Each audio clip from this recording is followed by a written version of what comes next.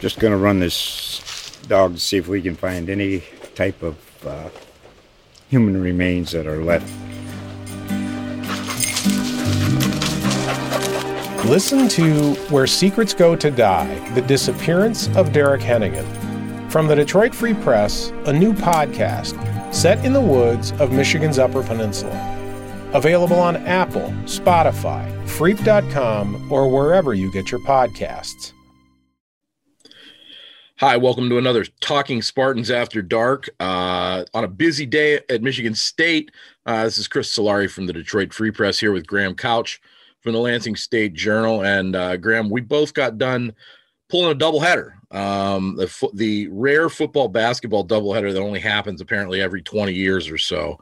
And it's a good thing because it was a busy day, and then a lot of big things happened. Michigan State football upsets Northwestern, knocks them from the rank of the unbeatens 29-20 in a game that was closer than it looked from that final score. And then hustling over to Breslin Center, Michigan State basketball with an 80-70 win over Notre Dame in a game that was nowhere near as close as that score probably ended up. And you know, we're doing the post game for both, kind of wrapping it in, and also looking ahead to Duke for anybody who's stuck looking at us or listening to us on the podcast form. We're also pulling a doubleheader in a lot of ways like that.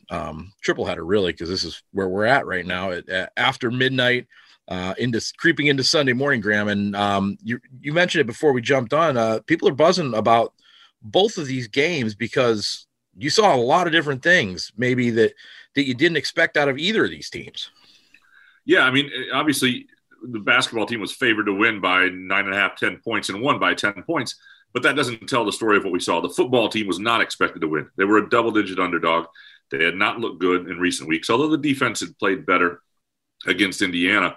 But to me, it was the line of scrimmage, right? I mean, that is where it was just so different than what we've seen from football. And I think that is a massive development. Like, this was not bigger than the Michigan win in the sense that, I mean, it's just not. I mean, that was a huge win for the psyche of the program, for the fan base, for all that stuff. But in terms of development, this was, for the offensive line, the push up front, the best push against a good Big Ten team since 2015. I mean, you can go back through all the games. You and I have been at them all. These 2017, they pushed around a couple of bad teams. What's that? A lot of smoke and mirrors with that. Yeah. It was not like this. This was a team that was tied for second in the Big Ten against the run, and they had done better against the run against good teams like Wisconsin and Iowa, and Michigan State bullied them up front. I thought that was a huge, huge development for the program. We'll see if they can keep it going. You know, the defensive backfield, what you're getting from Angelo Gross and Brown. Shakur Brown. Yeah. Just, I mean, obviously the hit that hurt the Northwestern player overshadowed that play by Shakur Brown, his second interception, but just an incredibly good football play. And so that whole development for this team against a team that, look, Northwestern out-recruit Michigan State most years. It's not like this is but Pat Fitzgerald talked about losing the one-on-one battles. That was just a huge deal for Michigan State to win those battles throughout and win that game and have another win. And it's just a big deal. And then to watch Michigan State basketball do something I don't think you and I have seen from them maybe since the best of the Keith Appling, Gary Harris year, and the way they took – and I don't think Notre Dame is great. They're not going to run into Notre Dame on the way to the Final Four, but there was a seasoned high major team, and it wasn't you don't have the crowd going wild where you hit a bunch of threes or any of that crap. This was systematically bullying a team, taking the life out of them with your defense and turning it into offense. And we haven't seen that in 7 or 8 years. So we'll see how it translates to Duke and Virginia and things like that. But hugely impressive moment for Michigan State. Yeah, it really was. The way they've been sharing the ball the first 2 games is not just at a high level. I mean, they've been sharing it at a high level for the last couple of years, but this is an elite level. I mean, this is, you would have thought that losing 2 of the best passers in program history with Winston and Tillman, respective to their positions, things might have changed the other direction, but I mean, I think the additions that they've got with Joey Hauser, and I mean, he's been able to move the ball. I think that Rocket Watts at times in transition looks like he's a guy to push it. In the half court, I think Foster Loyer looks like he keeps the ball flowing. It's an interesting approach, and it's obviously Loyer. Let's just stick with football for now, because I think you brought up a couple things. The push that the offensive line got up front, I thought was significant, but not to me as significant as the vision and the pacing that Connor Hayward showed. I don't feel like we've seen him run like that. The only other game that I think of that was comparative was the Maryland game 2 years ago, where he had the big, long touchdown run up the middle, and had some moments of flash in that game. But it's been very, very sporadic to see that. But he was running like a man. He was running through contact. He was getting extra yards. I thought they interspersed Elijah Collins pretty well. Really only went with 2 running backs today, which I thought, that shortened load certainly seemed like it benefited both of them. And then what Rocky Lombardi did with his legs behind that offensive line really was the difference in this game. I thought that, there were a couple third downs in that fourth quarter that Lombardi picked up to keep drives alive on either QB draws or straight scrambles, that they don't win this game without that. And they don't win this game without his touchdown pass early in the game to Jalen Naylor. And for a week and a half, 2 weeks, not knowing who the next starting quarterback would be, Rocky Lombardi kind of looked right back to where he was the first 2 weeks in some respects. So a couple of things. One, I do think Connor Hayward ran well. He ran hard. He hit the holes hard. But there were he actually, because the offensive line played well, he got a running start into some people. You know what I mean? He was not getting hit behind the line of scrimmage. He had I thought, and I agree with Lombardi on the runs. That late run, 10-yard run he had was, and he was at that point hobbled a little bit. He was tired. He was fatigued.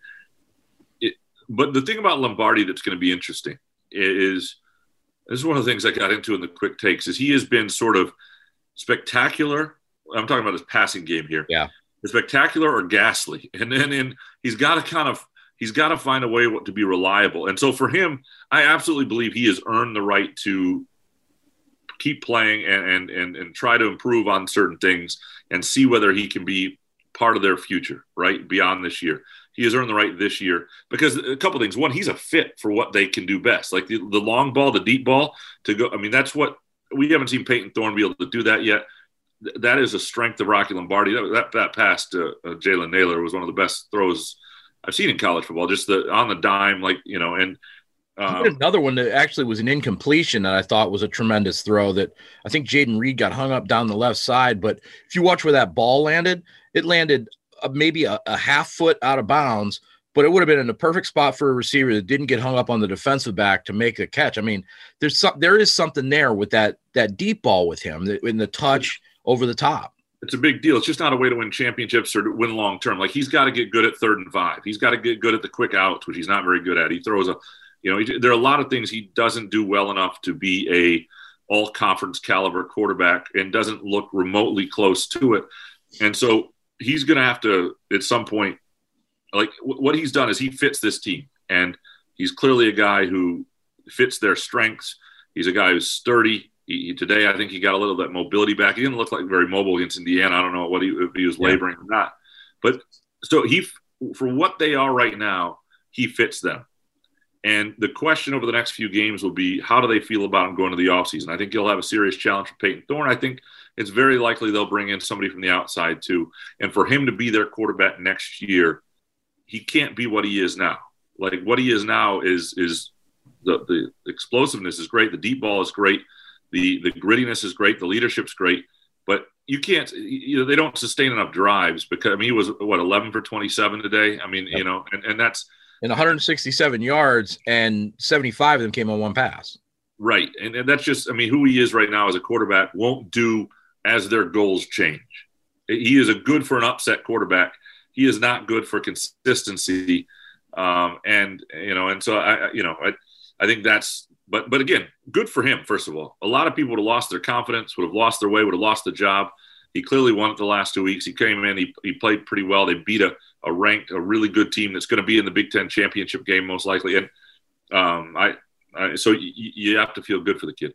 Yeah, and we talked about the up front on the offensive side. On the defensive side, you mentioned the guys with Shakur Brown and Angelo Gross. I thought Gross played a fantastic game, but I don't think that secondary plays as well as it does without getting the pressure and penetration that they did in the line of scrimmage. Because I thought that, particularly in that fourth quarter, once things looked like they were starting to slip away, you saw Jacob Slade, you saw Naquan Jones, you saw both the ends with both Drew Beasley and Jacob Panashuk pressuring and flushing Peyton Ramsey out of the pocket, making him uncomfortable, not allowing them to make plays.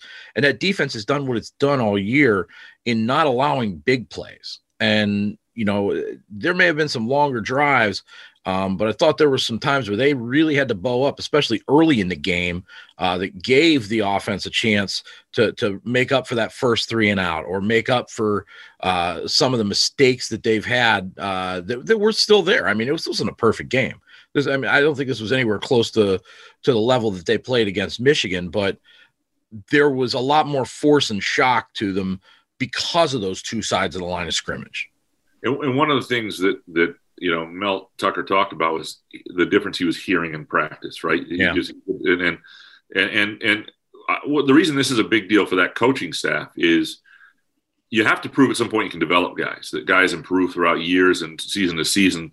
And I think everybody was giving Mel Tucker a bit of a pass in this group for the rest of this year and expecting to see it at the beginning of next year a little bit.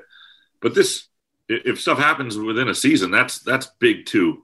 So I think this is I'm very curious. I don't know if the Ohio State's game is going to happen. Ohio State wants it to happen. There's conflicting information. From what I'm understanding, they are not underneath the threshold. And so no matter what they're saying.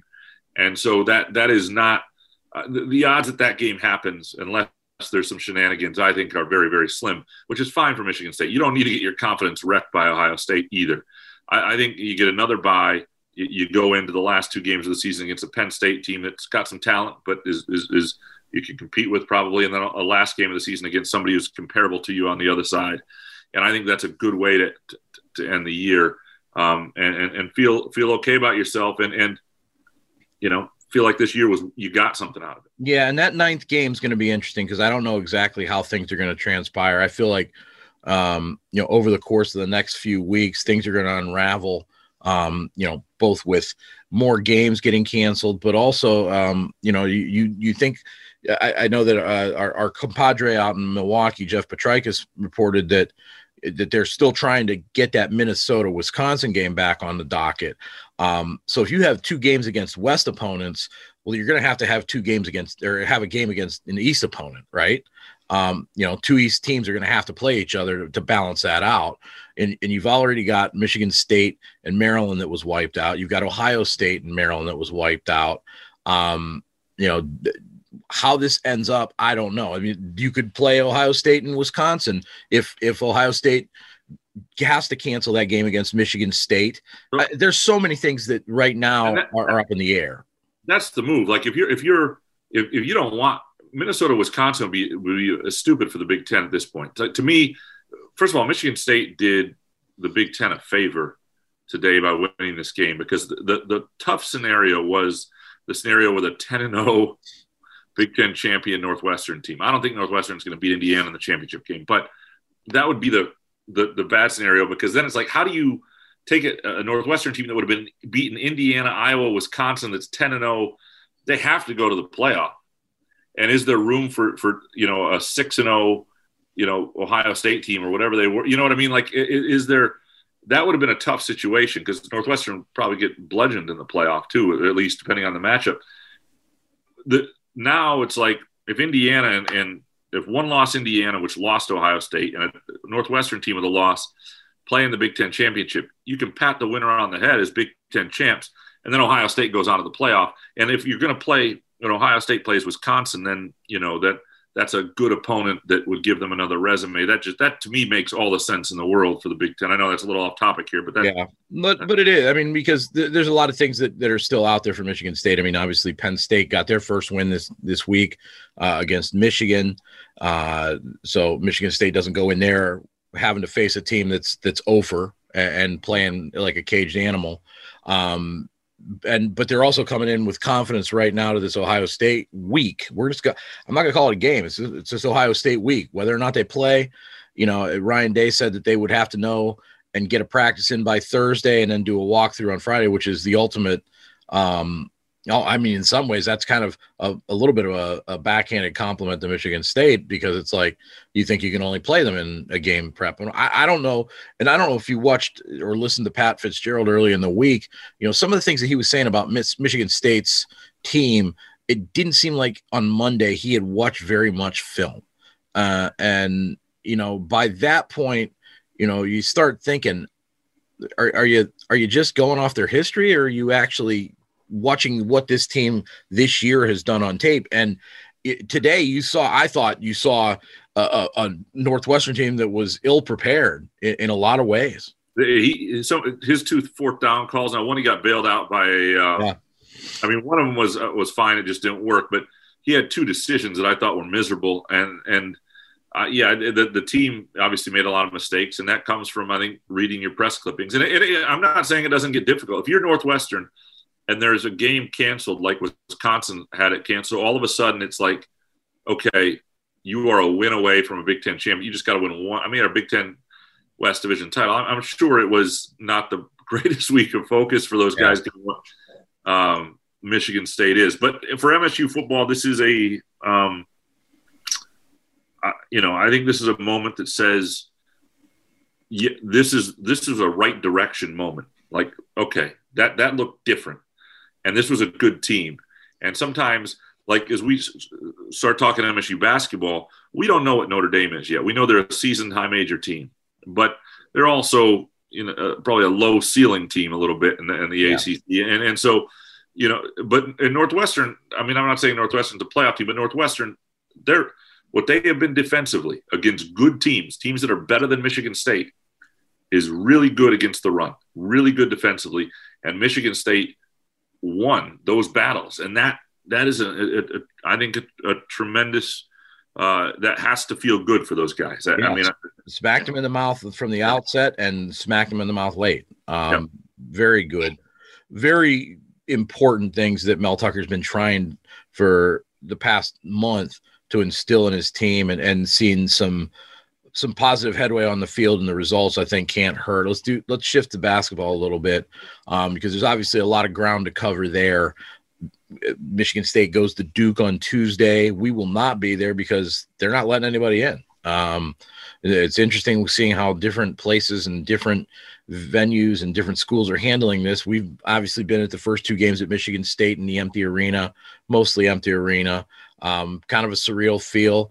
But I think game 2 on Saturday night, I think the players looked a lot more comfortable and almost, their comfort level was pretty high against Eastern Michigan with how they shared the ball. But, going against that 1-3-1, I thought they did a good job early, particularly Joey Hauser and Aaron Henry of just basically taking Notre Dame out of that. And then they go on that big 26-0 run between the end of the first half and beginning of the second half, where the defense was gelling, the ball movement was there. You saw them running in transition. In fact, it was Rocket Watts and Gabe Brown that really got that started with a couple buckets off an alley-oop and then another one in transition. But you saw a lot of the parts that make the whole of what this Michigan State team a very intriguing look for this year.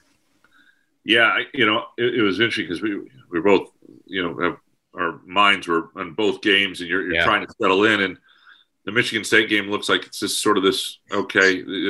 And then all of a sudden, to see the way they took Notre Dame out of everything. Notre Dame got one iffy so-so look, and then you just saw it's the parts they have and the potential to fit so well. And, it's the defense around the perimeter. It's Aaron Henry's aggression. It's where they are in terms of mindset. The maturity of Marcus Bingham is a guy who doesn't drift and really becomes a force inside. It's the number of guys who can get theirs and why that, and it all fits. Like a guy like Rocket Watts, he doesn't, if you took Rocket Watts on last year's roster, last year's Aaron Henry, last year's everybody, Marcus Bingham, last year without Joey Hauser, all this stuff, instead of Cassius Winston, you'd have some real questions because that group needed Cassius to facilitate. This group has like 4 dudes who can get theirs. And they just need Rocket to push the ball, move the ball, and score the ball. And he can do those things. And you watch the way Joey Hauser takes the ball off the rim and his basketball acumen, a couple dribbles, get the break going quickly. He didn't let anybody else have a board tonight. I mean, the way he was dominating the glass in that first half was, I mean, I don't remember, and I wish I would have asked Izzo this. I can't remember a guy in recent memory who had a rebounding game like that, but not just the game itself, but also the way it was aggressive attacking and pushing off the defensive boards. I mean, think about how many things have to come together for this team. And, I know people are excited about Emoni Bates and all that stuff coming up. You may not have a Bates-Christie team that's like this, because this is, if you remember that great Kentucky team that the 2013-14 MSU team led off against, a lot of great freshmen, all that stuff, and beat them with veterans. This is a team that it took Joey Hauser having his waiver denied. Otherwise, he may have been in this NBA draft. Yeah. It took Joshua Langford coming back for a fifth year. It took Aaron Henry, maturity mindset, coming back. It took development. It took a lot of things going right. And they now have a squad that I think now we'll see against Duke. We'll see against Virginia. I think there are growing pains ahead. Not everything's going to look like that. But I have not seen, and I've seen it against bad teams, and I've seen it where the crowd goes nuts and somebody hits a bunch of threes and things go wrong and there's a big run. This was not like that. This was possession by possession by possession. And it was stop, rebound, run it down your throat, stop, rebound. I haven't seen that in probably 7 years. And so that was 6-7 years. And that to me stood out. Yeah. You talk about the maturity and development. I mean, Marcus Bingham stood out again in different ways tonight. I think from his offensive standpoint, the ball sharing, I thought he looked really good in the first game against Eastern Michigan. Gabe Brown, I think, you've heard about Gabe Brown looking and seeking more consistency, but I've seen him attacking the glass on the boards better than he has. Again, 2-game subset, but better than he has for 2 years. And Aaron Henry seems to start getting a little bit more comfortable with getting into that. I mean, this is a bunch of juniors, even Foster Loyer. I mean, Loyer's stat line against Notre Dame won't turn heads like his first game did, but I thought he was capable, competent, and the offense moved with him in there. You said it perfectly. When you've got guys that can get theirs, the guy that facilitates it doesn't have to worry about it. And you can have your Foster Loyer, you can have one of those 20-point games. You can have a 6-point game, but as long as you keep the ball moving, as long as you set guys up, as long as you aren't a defensive liability, which I think there will be times where he will be, just simply based on his height and matchups and switchings. But he's proven to be a lot more capable and confident right now as the starter. And, we'll see where that position ends up. But there's a lot of parts here that are really coming together. I'm surprised how quick. Well, they're older parts, and that's why. And you think about what it takes to build a perfect team in college basketball. You want talent, but you want guys who are older, and it's a mix you want. Like if Emoni Bates and Max Christie show up next year and there aren't veterans in the program, it doesn't do you that much good. You remember the 2016-17 team with when Langford and Winston and Bridges and Ward showed up. They just weren't ready. Those guys were young. They didn't have enough veterans. This team has, so you get a transfer like Hauser, who's a big-time recruit who's a veteran dude. Langford was a McDonald's All-American who is, because of injuries, still around. The top 30 recruit in Rocket Watts, who's a sophomore. You're getting him in year 2. Aaron Henry was the best of that junior class. And then you had this class, that junior class, and you wrote about this junior class in the preview. And the junior class becomes really important because every once in a while, it helps you to have a class that sticks around and does develop. And if you look at who those guys are right now and their contributions and how they fit and guys knowing roles, you're right. It's come together. Even the little things. I mean, a guy like Thomas Kithier does the little things of sealing his man who's trying to go at him, trying to seal him on the baseline. Little things like that come from the amount of times you play. And you've got obviously Bingham's long arms. I mean, we'll see where Sissoko ends up, because I think we've seen raw talent, but I think raw is the key word there. How much he can play. I mean, if the bigs keep playing like they have been, and if they keep moving the ball like they have been, because I think that's, like I said, when you lose Xavier Tillman had just a different kind of IQ and passing ability. I mean, I remember watching him in high school run the point at 6'8", and it may or may not have been against a West Michigan high school team, but you saw certain things that he was comfortable and capable of bringing the ball up. You're seeing that at this level by Joey Hauser. You're seeing him run the break with the ball in his hands. That changes a lot of the dynamics of this team. Yeah, I don't know about you, but this seems a little strange, maybe, but I see a little bit of Larry Bird in him. A little bit. And, just the elevating guys around him, the want to, the way that he rebounded tonight, I thought was different. There was a different kind of feel because of him. His versatility, which allows you to play Malik Hall at the 4 next to him at the 5, or go with the bigger guys there with him at the 4. And the other thing that I think is important for this team, and anybody out there who's ever been in a pickup basketball game knows this, when you are the least athletic guy out there, but you've got a really good athletic team that shares it, your game, you feel elevated because you're protected by their abilities. So Foster Loyer, Kithier, for example. Kithier is a really cerebral player, knows where to be, but he's protected in a lot of ways because the lineups he's out there with have so many other dudes that these guys got to deal with that they can't pick on anybody. They can't try to take advantage really of a matchup. It just doesn't work, and that's something that that other teams haven't had. You think back when Nick Ward or when Kenny Goins was trying to play center, right? You could pick on that all day. They didn't have the guys to come over and make sure that didn't happen. And now Kithier is a bigger guy than Goins was back then. I'm not a direct comparison, but I think that's important too. When you have guys who aren't necessarily matchup nightmares themselves, if you've got guys around you who are, it makes everybody look better.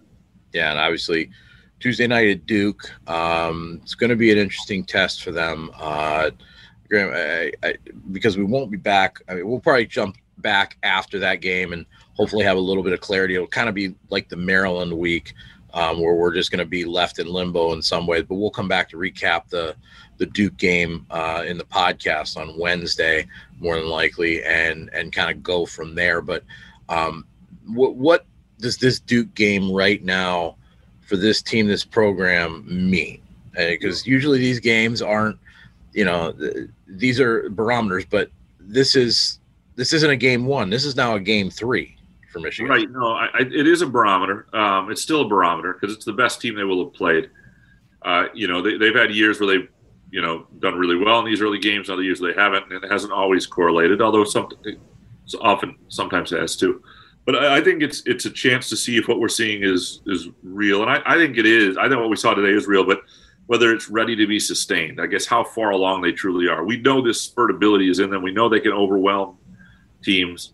What does it happen when they go against recruits of their ilk? When they go against other, when they've got to beat good teams? What does that look like? So yeah, I'm looking forward to seeing, and then how a guy like, again, we talked about Foster Loyer holding his own.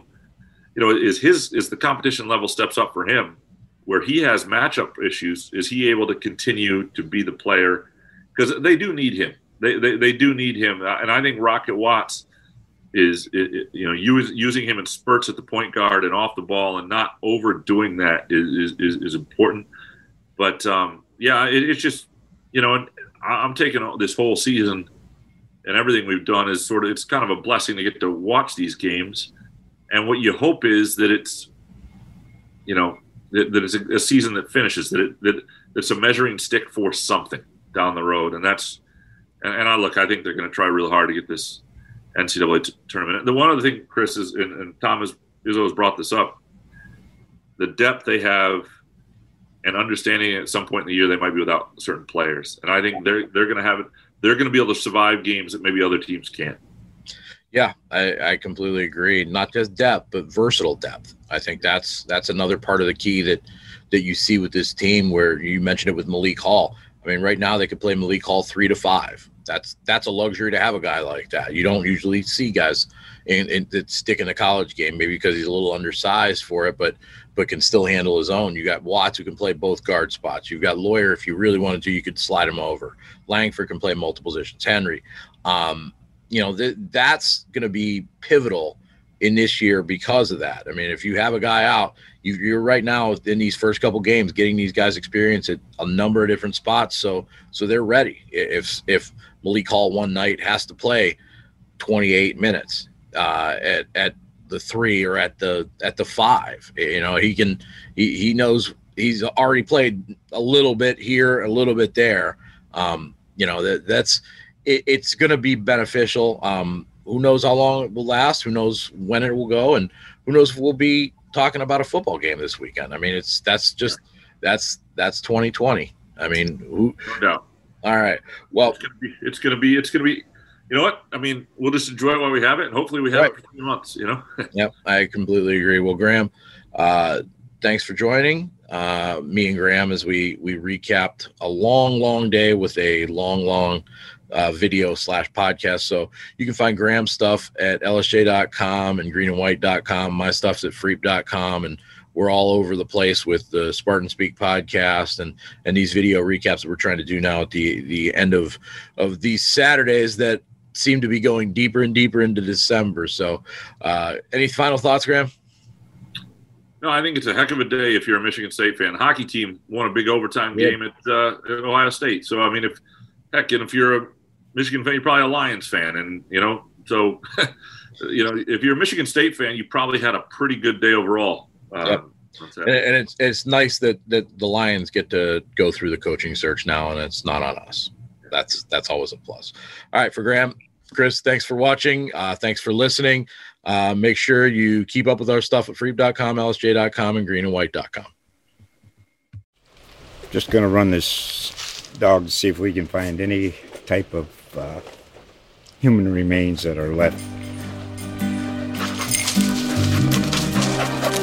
Listen to Where Secrets Go to Die, The Disappearance of Derek Hennigan. From the Detroit Free Press, a new podcast set in the woods of Michigan's Upper Peninsula. Available on Apple, Spotify, Freep.com, or wherever you get your podcasts.